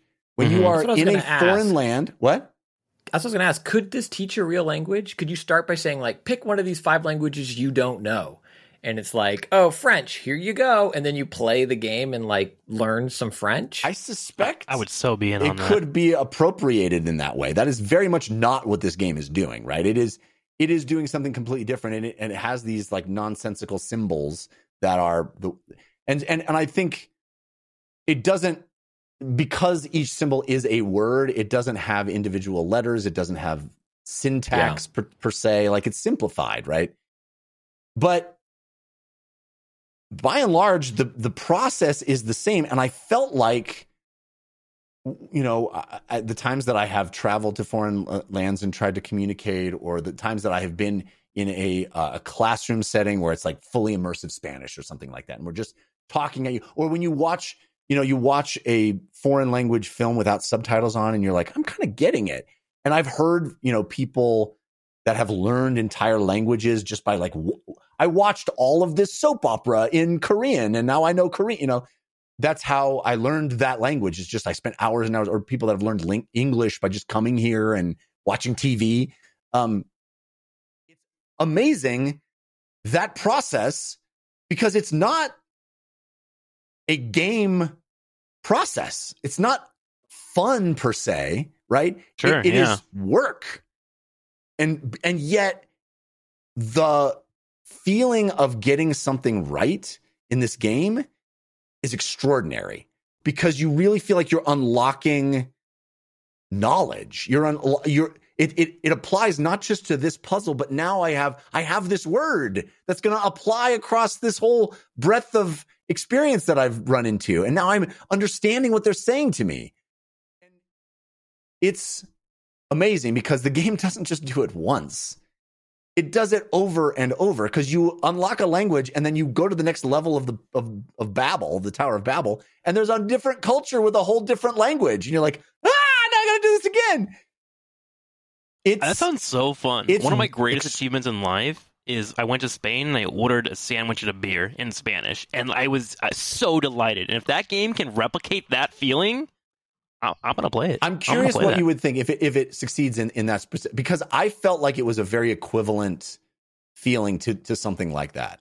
And honestly, you know, it reminded me of like Obra Dinn, and there's certain other games where it just feels impossible when you start it. Like the level, what the game is asking of you is it requires so much engagement and lean forward, like listening and thinking. Like nothing is spelled out for you, right? Yeah, you can't be casual about it. Right. And Obra Dinn, I admired so much, but ultimately like felt too much like work for me to finish it. I gave up on that game because like, I need a friend, a buddy. I need more than one brain working on this. It just felt overwhelming at a certain point, and I admire that game very, very much, but it was too much. I have not finished Chants of Sennaar, but I have not felt that way. And ironically, again, this is the episode where I am a hypocrite over and over again. I honestly wish the game was harder, because as I mentioned, there are those moments where you have the game has just decided that you have seen enough of something, and it clicks over into this other journal entry where it's like, here are the images of like a person pointing, which is what a person did in the context of me going, oh, are they saying you by pointing at me? Okay, I think that word means you. Okay, Y-O-U, I'll put it in. Oh, that does kind of make sense. Okay, maybe that does mean you. But then at a certain point, the game is like, okay, you've seen enough.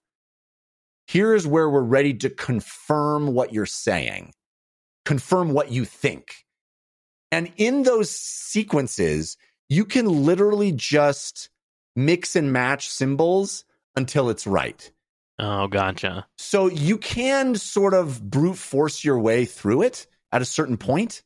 You have to get to that section where it clicks over and goes, okay, here's the moment where we think you've seen enough.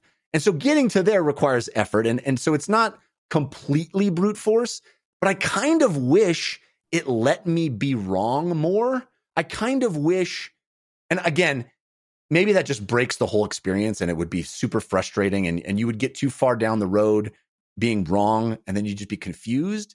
So perhaps the designers know better than I. Undoubtedly they do. But in the experience, I was like, it kind of doesn't matter if I'm right as long as I'm gleaning meaning, right? Because there's a moment where, like, for example, I thought the word was something like, I thought the word was go and the word was like enter or something. And those have slightly different meanings, right?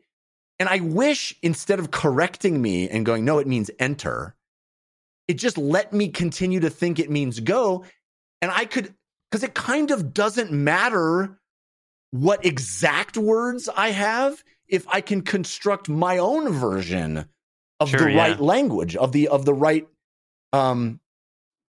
translation, right? If I can if I translate it slightly wrong but still effective, that would be mind-blowing and cool. Like, I would have a different solution than you if we both played this game, but we also both effectively did it.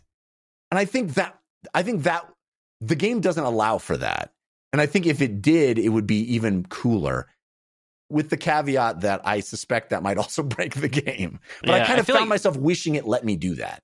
I see what you're saying, but I could see a world where, like, someone has their translation, but then they're failing later on and they just quit the game. Yes. So, like, it's a hard one to balance for sure. It is. And the game does an amazing job of being accessible and also feeling impenetrable. Like, when you start on a new tower level and there's just nonsense coming at you and you have no idea what anybody is saying.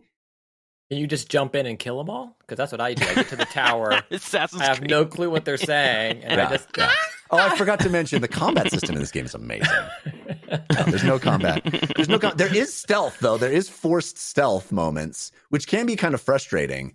But, you know, it's fun how the game, like, finds little games to play that actually are revealing information. Like, you're playing this game, like, early on, there's a game of kind of hide and seek you're playing with a little child, and you keep finding it, and you go, he keeps going, blah, blah, blah, blah. And it's like, oh, no, he's saying, you found me.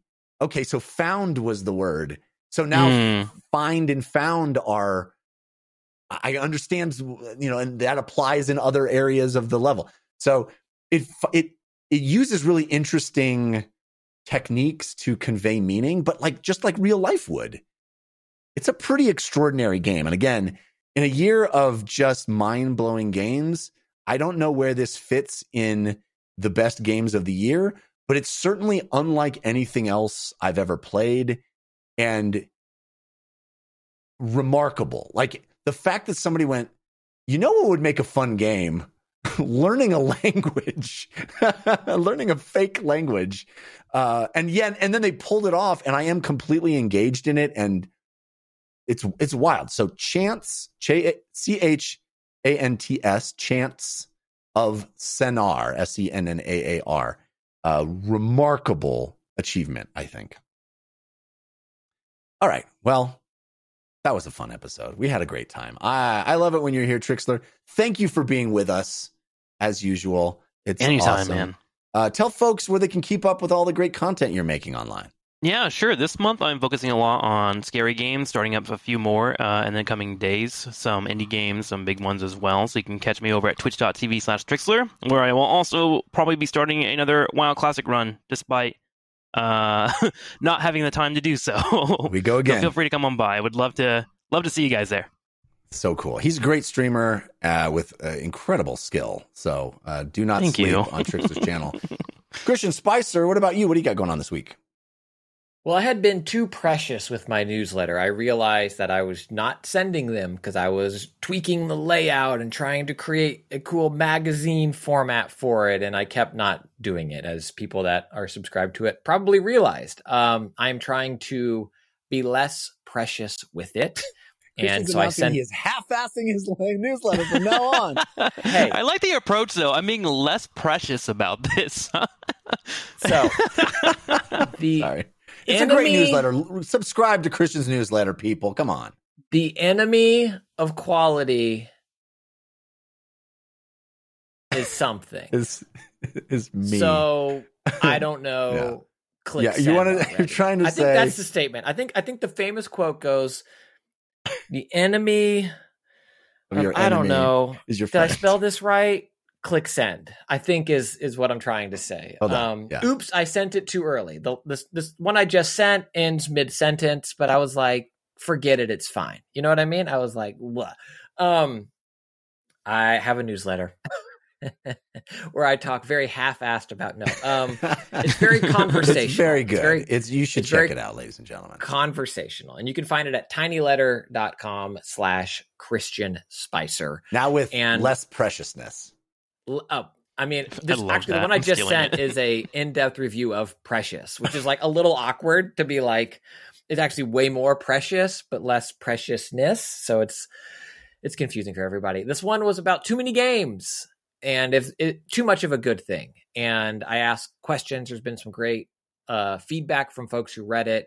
I welcome those questions. I read them all. I try to reply to everybody. So it's tinyletter.com/Christian Spicer. The cadence is twice bi-monthly. So it's not every day.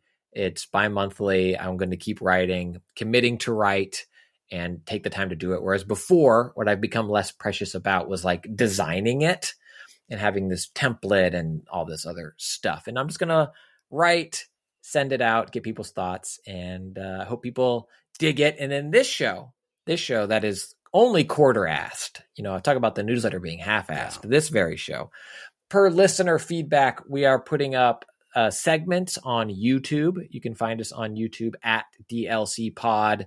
So not the whole episode, but you can find chunks of it. I believe my hands-on of Alan Wake 2 is one of the chunks we have up there. We have like chunks of game conversations exist there at DLC Pod on YouTube. And then we are on Threads and Instagram as DLC Hype Train. And people can hang out there and chit-chat away. Yes, indeed. We urge you to do so. Also, you can follow us on, Christian already told you, where you can follow us on socials. You can follow me on socials at Jeff Kanata, which is spelled with 2 N's and 1 T. I have other shows, including the Filmcast, talking about movies and TV shows. We're doing some spoopy stuff on spoopy season as well. We're talking about The Exorcist Believer this week. Check it out. We just did a retrospective on the first Exorcist as well for our content behind a paywall, for the Patreon content for the Filmcast. Good stuff, good fun. Also, I do a comedy science show called We Have Concerns. You can find that at wehaveconcerns.com. I have a sports show called The Fan Controlled Show over at Fan Controlled Sports and Entertainment, and a book that's coming out of my collected limericks, which you can pre-order at unbound.com/books/best-summed-up. Or you just go to unbound.com and you can find it. It's on the main page there. It's pre-orders now. It's going to happen. We have hit the funding goal, but you can get your pre-order. You can get a signed copy. Cool stuff. Congrats. So thank you very much. I'm very proud of it. Okay. Let's wrap the show up now with our parting gifts. Hey, give us a suggestion of what to do this week. Give us a parting gift. This is your parting gift. Trikslyr, do you have a suggestion to help people get through their week? Dude, I am going to have maybe a lame one in people's eyes, but it's one that has been really hard to me lately. I've picked up cycling lately. One, I just needed a new way to do cardio, and two, I've been wanting to figure out what's around my neighborhood, and it's much easier to do that than driving everywhere. Yeah. So I got a bike, and I'm in love with it, man. I go 3 or 4 times a week. I go to a new coffee shop, That's awesome. a new restaurant. That's not I bike to lame. the That's gym. amazing. I highly recommend it. I had a friend that used to cycle. I don't know if you know him, Caldor. He's a caster, and he's Yes. always in my ear every day. He'd be like, "You should cycle. You would lose weight." And I'm like, "Thanks, man. Caldor, Appreciate by the that." way, ripped. Just Yeah, he is toned, dude. ripped. Like he's always thinking about like getting in the best shape, and he loves cycling. So I never really got into it, but he was right. Cycling is super fun. Just hop on a bike, take it at your own pace, and you feel good about it afterwards. So highly recommend if you have a bike laying around, just go outside, bike it up a little bit. Couldn't agree with that one more. That is an excellent suggestion. I've definitely been doing a lot of cycling. The weather's getting colder, but during the summer I was doing a lot. So yeah, good stuff. Christian feels good. Spicer, what is your parting gift? 2, 1, which I'll talk more about after I spent more time with it. But friend of the show, Sean Kittleson's Heart Attack, the complete volume, just came out. Originally, I think only the first few issues came out. Now it's a collected trade paperback. Finishes this story that I've been on a cliffhanger for months now. It's an Image book, Heart Attack, Sean Kittleson. It's incredible. I haven't read the new stuff yet because I want to like sit down and savor it. But the original stuff, I've been waiting to have this story finished. So I'm sure I will talk more about it after I've digested the full story, but I can already recommend it. It's available now wherever you get your comic books. The other thing that I've kind of sang the praises of a lot recently are magazines. I've been on a real magazine kick. I think it kind of goes to our conversation about reviews at the beginning of this episode.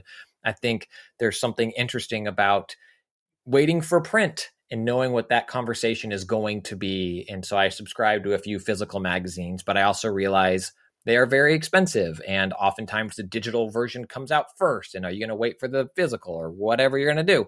Well, a great option, I think it's best on a tablet, an iPad or a Chrome tablet if you have one, is a magazine subscription through your local library. And I've been using Libby as my app for it. So the magazines that I can't afford to subscribe to, but want to still consume and support in a way, is going through my local library, and I get the digital version of the magazine. So it's not, the version you'd read online, like the website version of the story. It is the magazine digitized, delivered to me. I get a notification when the new one's up. I'm like, oh, I have a new New Yorker. And I sit down on my iPad and read through it as if I'm reading the physical magazine. And while I prefer paper in hand, I think it is a great way to do it, to support your local library. Publishers, authors love when you use a library to read their works. It supports often your local community in its library as well. And it's a fantastic way to read some not often knee-jerk and timely opinions, but some more thought-out prose as well. And I'd highly recommend it. Do they still have Nintendo Power? Is that a thing? I do not know. I'm not sure. I do Edge. I subscribe to the physical version of Edge, which I love. It is a gorgeous magazine, and they do a subscriber variant cover every month, too. That is slightly different than the newsstand cover. It is an expensive magazine. If you think you might be interested in it, Library and Libby, read it. Noted. It's excellent. Very cool. I've just been online here trying to buy Heart Attack. Is there 2 volumes now? Is that how it is? They did an original release of just the first run. Okay. And then the second one, it came out October 4th, I think, is when it first, whatever Wednesday was. I see is one when it that's first launched. volume 1, and then I see one that's, I think, the complete. It's the complete. You want the complete. It's like the yellow background, them on the cover, embracing. I'll buy that later. Fantastic. I will outlame you, Trikslyr, because my parting gift is very trendy and perhaps goofy, but I've fallen in love with it. It's pickleball. Oh, it's so fun, actually. Fun. I couldn't hear you over the clacking outside my window. Hold on. What did you say? Don't be that person. Don't be that person. It's not that loud. Is that a California thing? Because that's getting huge out here too. Oh, it's getting huge everywhere. It seems it's the fastest growing sport, I think, in the world. It's enjoyable, certainly in America. Yeah, I mean, I have played a lot of racquetball in my day. I played a fair amount of tennis, and I think I always kind of thought pickleball was a little, tennis for babies. Which it isn't. Not that, right? Mm-hmm. It is, but it's also super fun. It's basically what if tennis and table tennis had a baby. I played a lot of ping pong too in my day. Oh, I love ping pong. And there are a lot of skills that translate from ping pong to pickleball. And so I love it. And My wife, who is currently out of work, is has taken it up a bit with her friends and playing during the day. And I went and played solo with her, had a great time, and then we played doubles. And oh my lord, Doubles it's is so much fun. fun! It's a blast. So highly recommend checking out pickleball. I'm recommending it just in time for the weather to get too cold to play for most people. But and that's kind of when I've discovered it. I'm discovering it. I'm like, we want to do this. I'm going to play again next week, or this week, I should say. But it's going to snow here supposedly like next week, so we're maybe not exciting. But I have a friend here in Denver who literally like shovels snow off the court to play pickleball. Maybe I'll be doing that.